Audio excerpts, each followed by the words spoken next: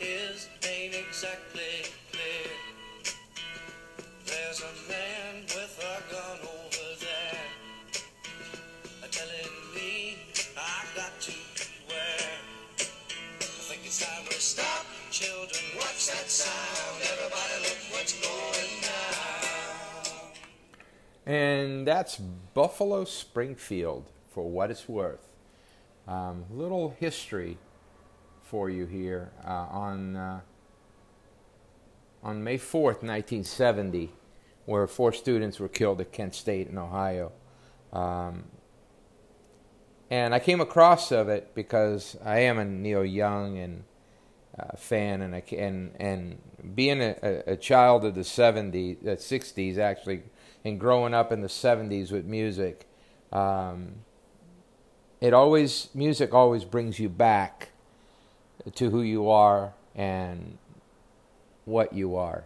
And I just thought that it'd be appropriate to start off this podcast with For What It's Worth by Buffalo Springfield, and remembering what happened 50 years ago today in Kent State in Ohio. Today's handicapping show is going to cover one of my favorite people in racing. And he's been a good friend for a long time, and known him since my days in California. And when I came out here to Kentucky in 2004, I happened to find him in the press box at Keeneland. His name is Ellis Starr. And we're going to get with Ellis, and we're going to talk to him about his favorite handicap and angle. I got Ellis Starr on the line. Ellis, thank you so much for joining us on the Racing with Bruno with the Works podcast. I mentioned before you came on, you and I have been friends a long time, and I say friends, not colleagues. We knew each other in California. You ventured east, and I soon followed. And I told everybody how I had the pleasure of running into you when I came up here to Kentucky to find you in the press box at Keeneland. Great talking to you, my friend, and I hope that in this new normal, you and your lovely wife are doing very well. Doing great. I'm glad we're not on Zoom, or you'd be seeing me blushing right now. No. You can't. No. That would blow my entire idea of you if you started blushing. You know? And all the years we've known each other, you still haven't realized what a bad interview I am. But thank you for having me and giving it a shot anyway.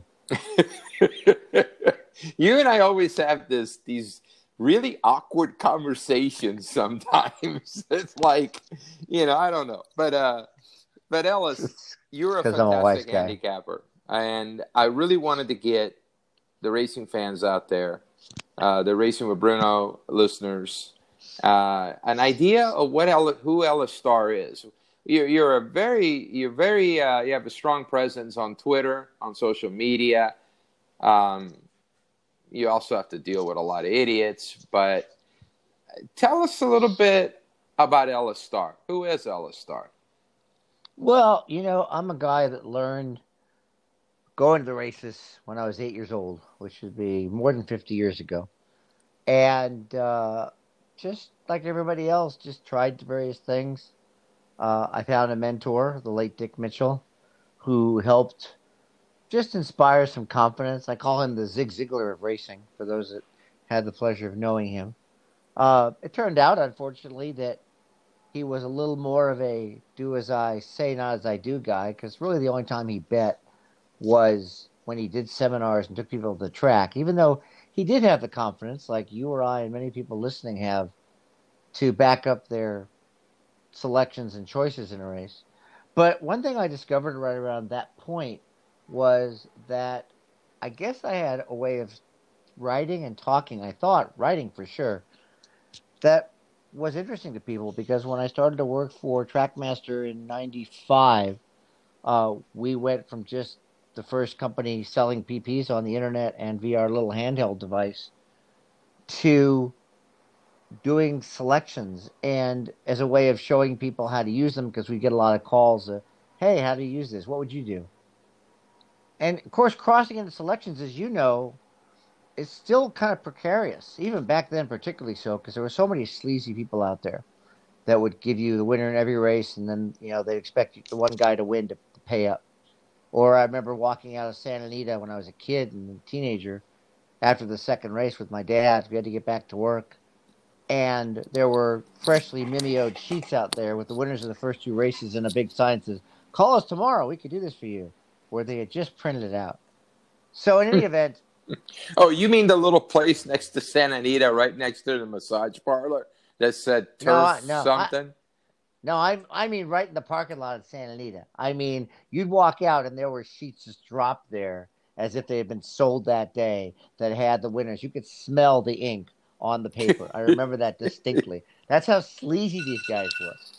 So what's interesting, and I'll try and make this shorter now, is that when I went to work for Trackmaster in the '90s, and we decided after a couple of years of just selling data, again, way before the forum anybody got into it, when the internet was just not really a thing then, that I started writing analysis we did it for free to see if it had any commercial value, and we had 10,000 hits a month when there was really 10,000 people on the internet. I'm kidding, by the way. In any event, long story short, so I guess I felt like I had a style and stuff, and I just kept doing it and do seminars and groups and the written stuff, which most of what I do now is free blogs that people know that follow me on Twitter. Uh, Only for the big racing days do I do something, but I don't do a lot of races every week, not like you, because you really put in the work. But I do it for the weekends. And so I just think that's it. One of the things my mentor taught me back to Dick Mitchell was the best way to learn is to teach. And so when I write my analysis, I write what into my thoughts, because even if the horses don't run like I hope they will run, hopefully that methodology is still good. And I'll leave it at that. Did you hear my boy in the background? I think he was trying to talk to you. I think Joe here wants to know. Dick Mitchell. Now, tell us about Dick Mitchell. Wasn't he speed figures? Didn't he do speed figures? Was one of the first ones to really put together speed figures way back when? He did a lot of stuff. He's one of the first guys that did a program which picked pace lines. He was at some point kind of in with the Sarton group, but not really. He did a lot of pars. He had a great guy working for him named Gordon Pine, a brilliant man that did pars. One of the first guys to do pars like Schwartz did. And they used those pars with the program, the all-in-one programs and some others, to help people get the contenders. And they made a line. The program made a line. One of the first programs that made a line automatically. But you had to pick the right pace lines.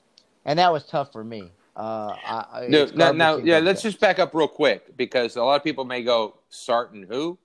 And Gordon who? And Sarton Mythology was a very popular speed figures, and they were way ahead of their time.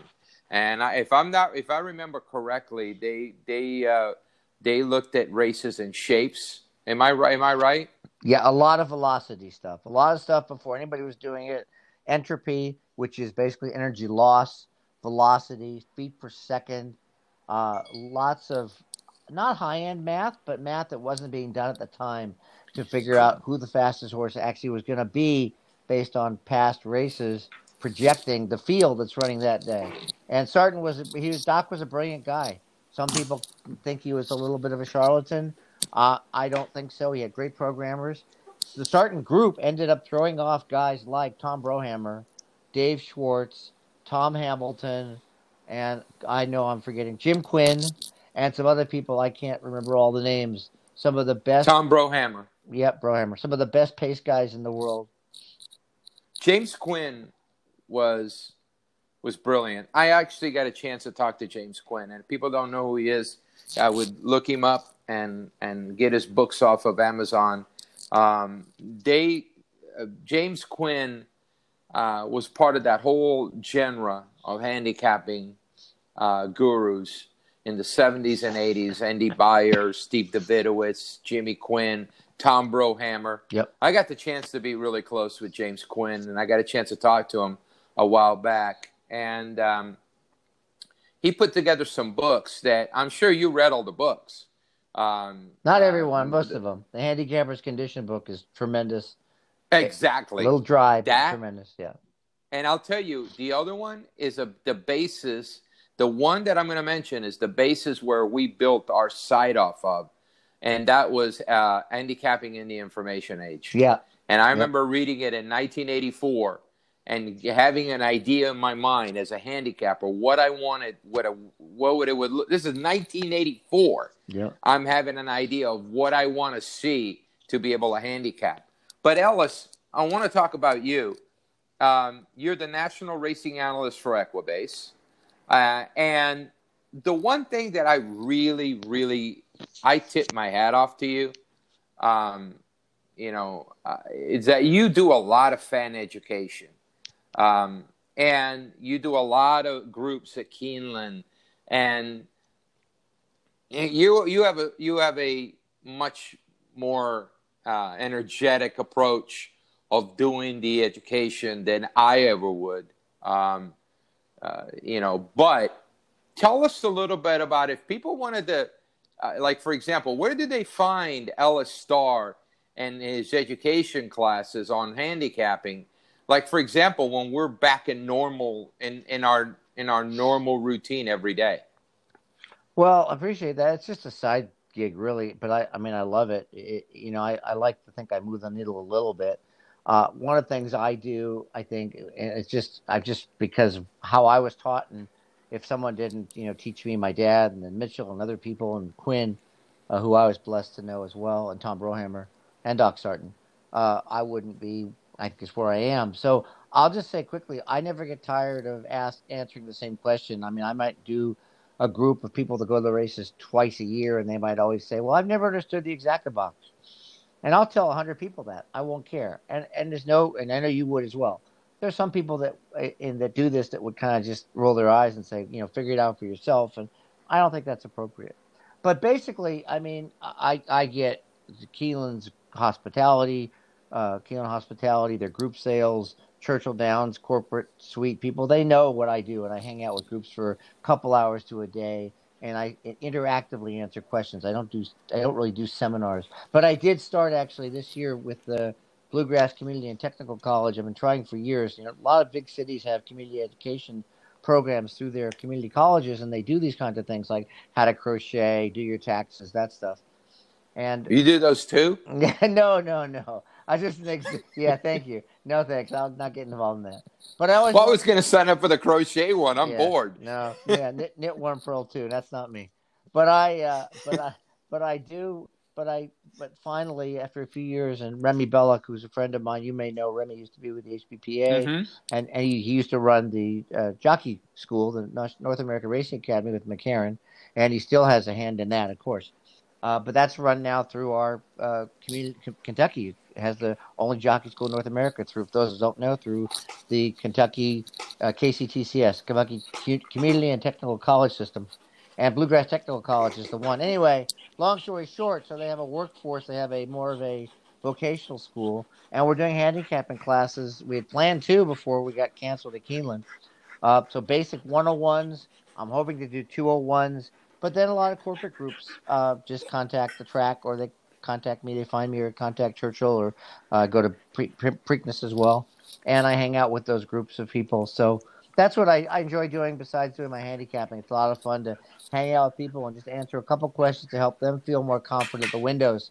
Again, it's a very small needle mover, but I think it's what we need, because so many people come to the track, and after a couple hours, if someone's not explaining stuff to them, they could roll their eyes, and they'll come back once or twice, but they'll never become the kind of person when they get older and have more disposable income that they'll be a serious bettor, which will help the whole industry survive. So can you tell us what an exacta box is? A 3-horse exacta box is when you pick, and 2 out of the 3 come in first and second in any order. So I got that memorized because I say it so much. So Ellis, the one thing I wanted to do with various handicappers is discuss your favorite handicapping angle. So for the fans out there, tell us, what does Ellis Starr like the best when he handicaps? I'm going to give you 2. I know you want 1, but I'll do 2 real quick, because one's about a race. I'm not arguing with that. One's about a certain kind of race. One's about a certain kind of horse.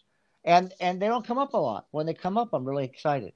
So the first one, and I think you'll agree, and people that have been to the races will see this, and it doesn't take long to get this one. This one's easier. This goes back to an old cliche from I think even Pittsburgh Phil back in the 1920s. That says don't ask a horse to do something it hasn't done before. Well, one of those is, especially if it's a favorite, I mean, and one of those is I like dirt route races in which horses are coming back from layoffs. It's got to be 3 months or more, running in a two-turn route on the dirt, especially without a prep, and especially a horse that was a graded stakes winner that's running in a non-graded race. And I'll just give one quick example. I'll talk about why that's important or not. First of all, the public almost always looks at the horse as if it ran last month as opposed to 3 months ago. And that's a huge mistake. You know very well physicality. And there are trainers that can do it. Fletcher can do it. Brad can do it on turf. I'm talking about dirt. Some guys can do it, but most trainers can't do it. You can't get a horse to run as if it prepped off a 3 month layoff into a route. And for a route for me is not a mile, one turn mile. It's a two-turn race. So anyway, the quick example is there was a horse that came back last month, 2 weeks ago actually, 8 rings in the Bachelor Stakes, which was not graded stakes, but it was a $300,000 race if I remember correctly. He was 4-5. His last race before that was in the Breeders' Cup Juvenile, and then he was the big deal last summer when he won a bunch of races, a couple races at least. But he's coming back at a mile and 16th in a race that's not that important, trying to be asked them. He gets horses that all had run in March and April. The other 5, a big long shot in the race. But anyway, he's going to be 4-5 because the public's betting him as if he would run last month as opposed to 3 months ago or longer. And he can't win. He could come a second or third, but when you take out a 4-5 shot, every other horse in the race has more value for a win bet. So I love that kind of race, Bruno, and that's the first one I'll give out. That's an interesting angle because I kind of learned on that particular angle. I kind of learned from Charlie Whittingham. Charlie Whittingham would have these grade 1 horses come back off a layoff. And when he ran them straight into grade 1, people were kind of scratching their head wondering, well, God, that horse needs the race. Yep. Usually those fired. Right. But if he brought them back in a cheaper spot, what he was saying is, I've got a graded horse here that I want to run down the road in a graded race. He's not ready to do it now, so I got to put him in a race that will get something out of it. And he should win on his own laurels rather than fitness or conditioning at this point. Right. And if I'll never forget when Golden Pheasant, it's a horse that a long time ago, Golden Pheasant was a really, really nice turf horse, grade 1 turf horse for Charlie. He brought him back in a smaller, I think it was a grade, he brought him back off the layoff in a grade 2 or grade 3 at Del Mar. This is 1991. And you knew that he was pointing for the Arlington Million. He was using that race as a prep. And sure enough, Fly Till Dawn with Rafael Meza beat Golden Pheasant that day, who was 3-5. But Golden Pheasant came back to win the Arlington Million. Well, you got to know your trainers. That was, I think, during my little spiel on that angle, I said, if it's Pletcher, if it's Brown on the grass, if it's Pletcher on the dirt, and a few other people, I think even Brad Cox, that are about 20-25% going layoff to route. And again, that layoff for me is 90 days or more. That rules out. But for 90% of the guys, and Baffert is one of them, that rule is in. Baffert rarely has a horse ready to go a mile on the 16th off a layoff. He just doesn't do it now. And if he thought 3 rings was going to be all of that, he would have gone into a graded stakes race on Arkansas Derby Day. Right. Absolutely correct. So anyway, it's a great angle. Great angle. All right. So what else? The other one is one, and again, this has to do with pace. And I kind of learned this from one of those gentlemen I mentioned before. I can't remember which one at this point. But when I'm looking at a route, again, talking about routes, and this could be dirt or turf, and you see a horse that you think is kind of one-paced in a sprint that just ran, let's say, 4th from start to finish, or maybe change one position. So you'll see in the running line, you'll see fourth, fourth, fifth, fourth, fourth, or you'll see fourth, fifth, fourth, third, fourth, and the lengths behind the leader are pretty close. They don't have to be identical. And this horse is stretching out in the 1, 2, or 3 post. Unless there's a lot of speed on the outside, this is a good bet because people forget that horses have to run a lot more slowly stretching out than they did in sprints. And this horse is going to be on the lead. It's probably going to be running a lot slower than it had to. It probably, hopefully, is the trainer was intending, told the jock in the sprint, hey, let's just get middle position, run about the same throughout, whatever. We don't think he's a sprinter. That's even better. You can assume that sometimes. But I love it when a horse is third, fourth, and fifth throughout a race in a not much further back than that in a sprint, and then stretches out to a route if it's got an inside post and there's not a lot of early speed in the race because you're going to have a horse on the lead, probably running pretty easy. All right, so let's give a recap of your 2 angles. Your number 1 angle is? Basically, races in which horses, particularly graded stakes winners, are coming back off layoffs in 90 days or more in a dirt route against horses with any kind of good recent form. They're usually not meant to win that kind of race, or they're not fit enough to win that kind of race. And if they're the heavy favorite, it's a great race to bet.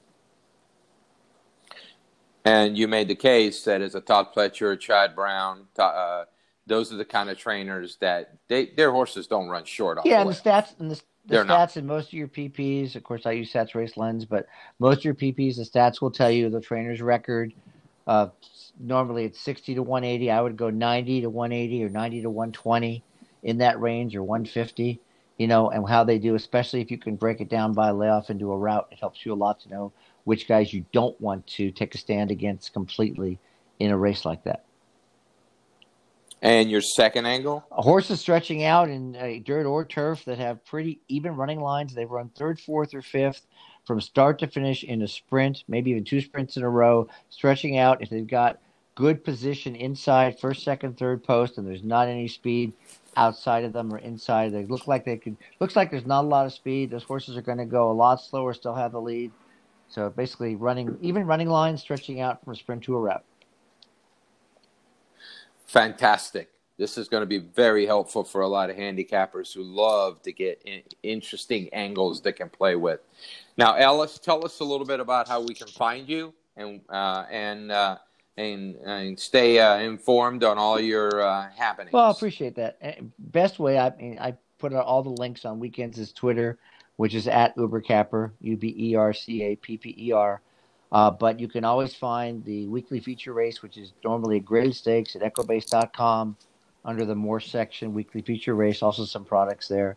I also do some blogs for Keeneland Select. Actually, it's now Keeneland.com because there's no racing. Keeneland put all the handicappers' blogs on their main site. So just go to Keeneland.com and look for the handicapping content. And then Amwager.com, I do a blog for them every week with 2 or 3 races I think, if interested, could lead to a profit. So a bunch of blogs, but I tweet them all out. If you follow me at Twitter, you'll be able to get everything on the weekends that I do. What'd you think of this weekend's Arkansas Derbies? Well, Charlatan, it was obvious that, especially with the scratch of shoe, he was going to be a lone front runner. There was nothing to do necessarily for coming in second, so I didn't hit anything in that one. Dal was one-dimensional, but unfortunately I found out later he'd been training behind, so I should have read your stuff probably. Well, wait a minute. Let's talk about that. See, to me, people are like, "Oh, well, they taught him how to rate." He was just sitting right outside of the other horse. Yeah, it was true. See, there's a difference. A lot of people think just because a horse is a half a length behind, he rated. Well, the one thing that the rider did on Nadal, he kept him off the inside horse. He can get his juices flowing. And yeah, right. And if and people say, well, and then I saw the whole Randy Moss thing on television about, they took him way back. Let me explain to people what Baffert did. He did not have a horse that was fast enough to work head-and-head with Nadal. So what he did was he put him with a really weak horse in Eclair.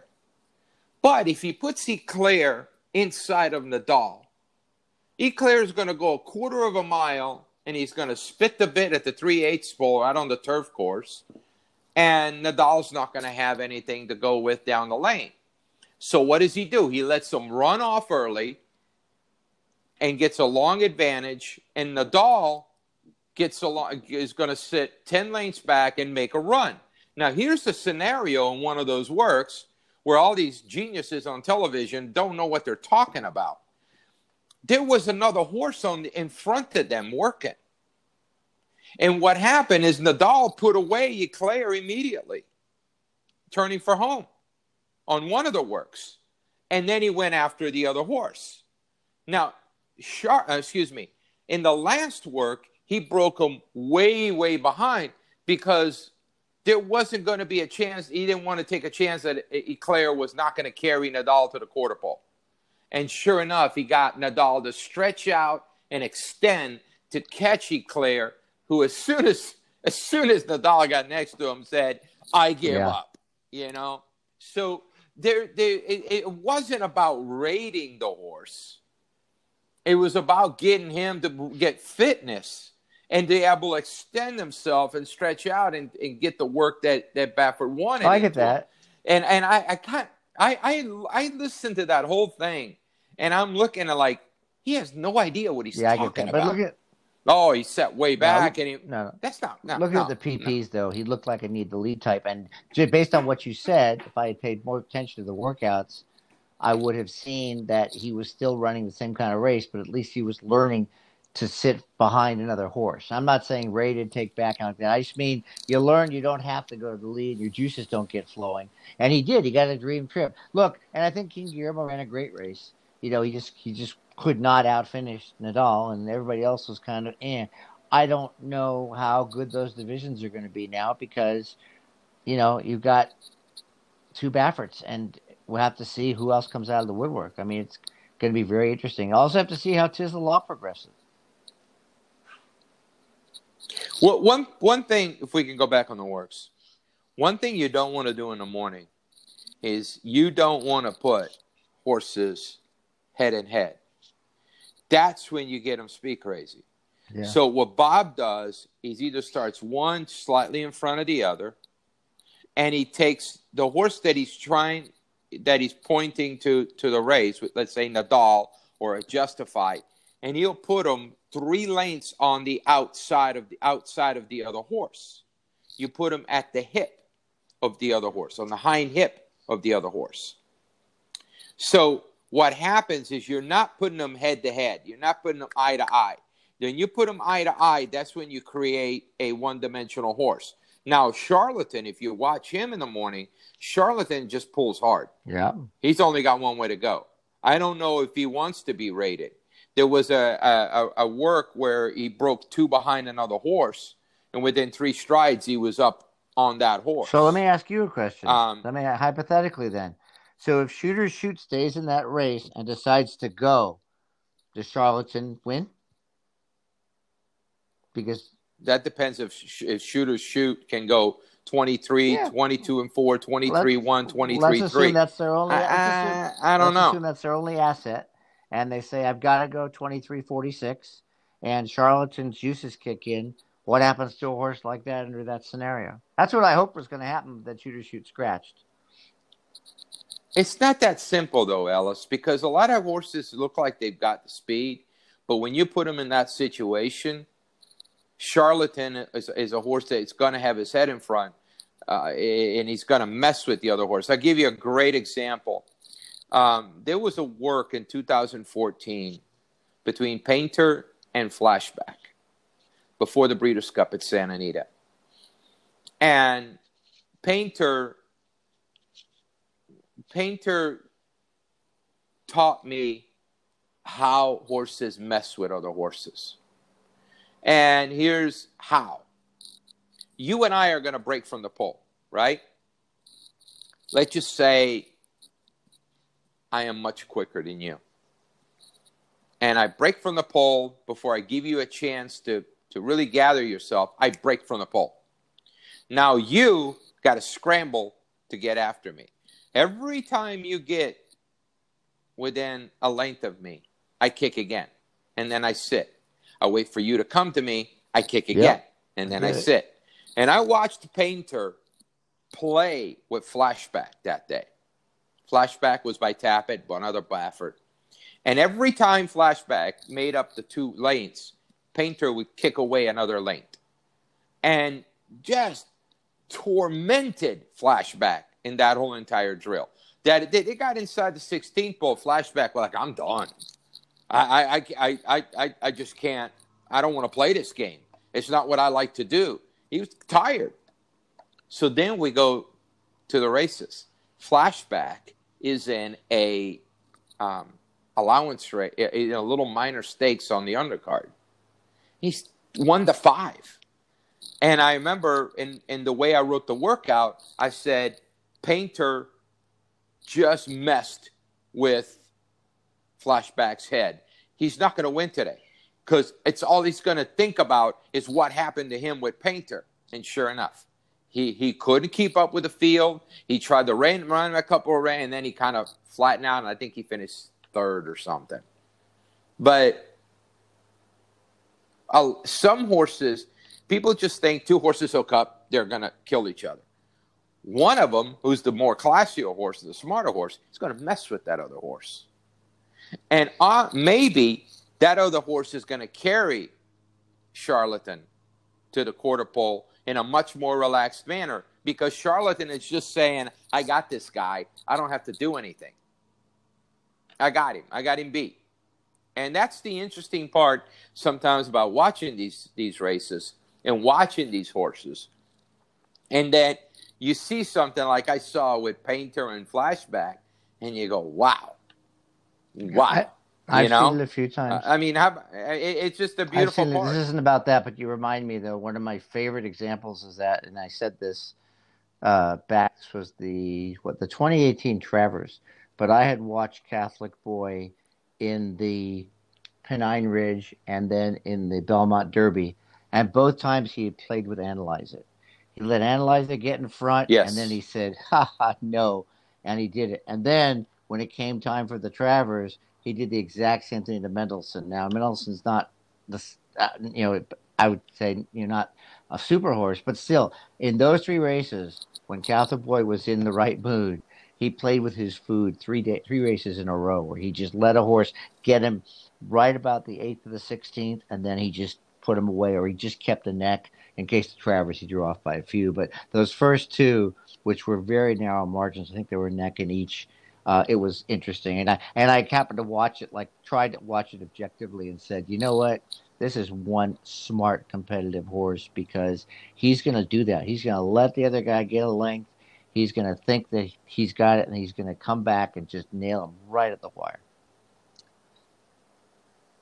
I got a guy. I got Michael Joyce mad at me at TVG because he thought I called him a simpleton, but I think we were discussing.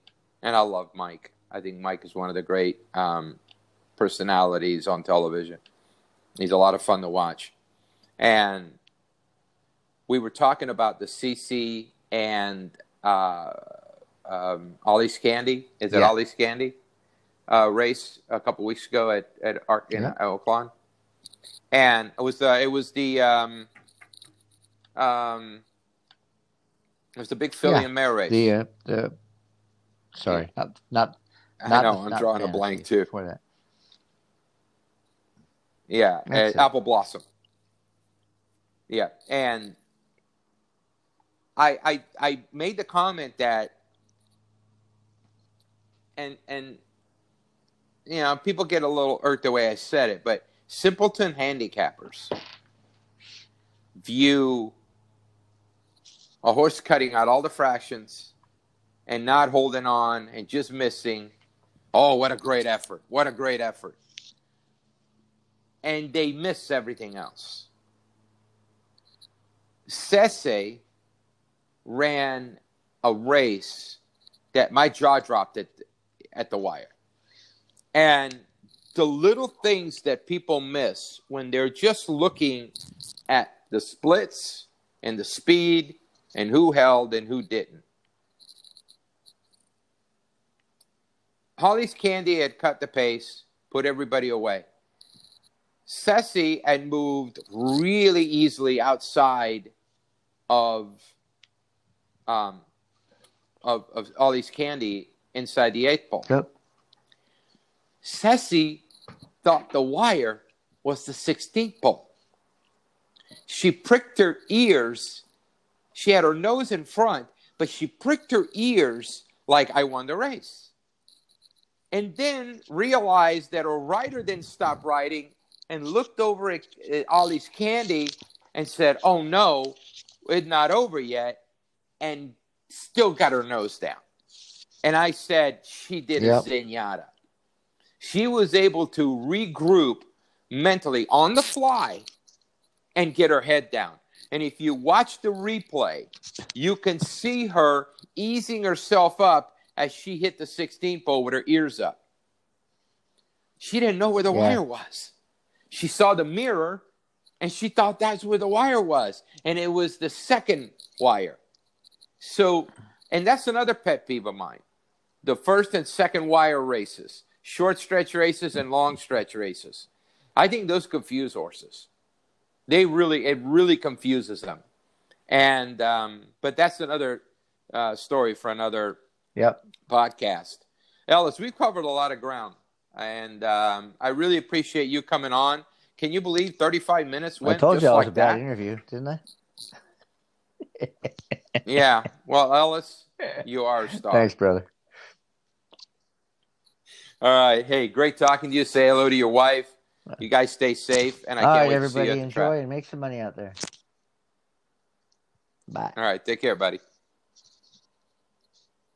And that's Ellis Starr. And I really enjoy talking to him. He's a really good handicapper. He works hard at it. He can do something I can at that handicap 3 cards at one time. Yeah, everybody have a great day. For what it's worth, remember, we all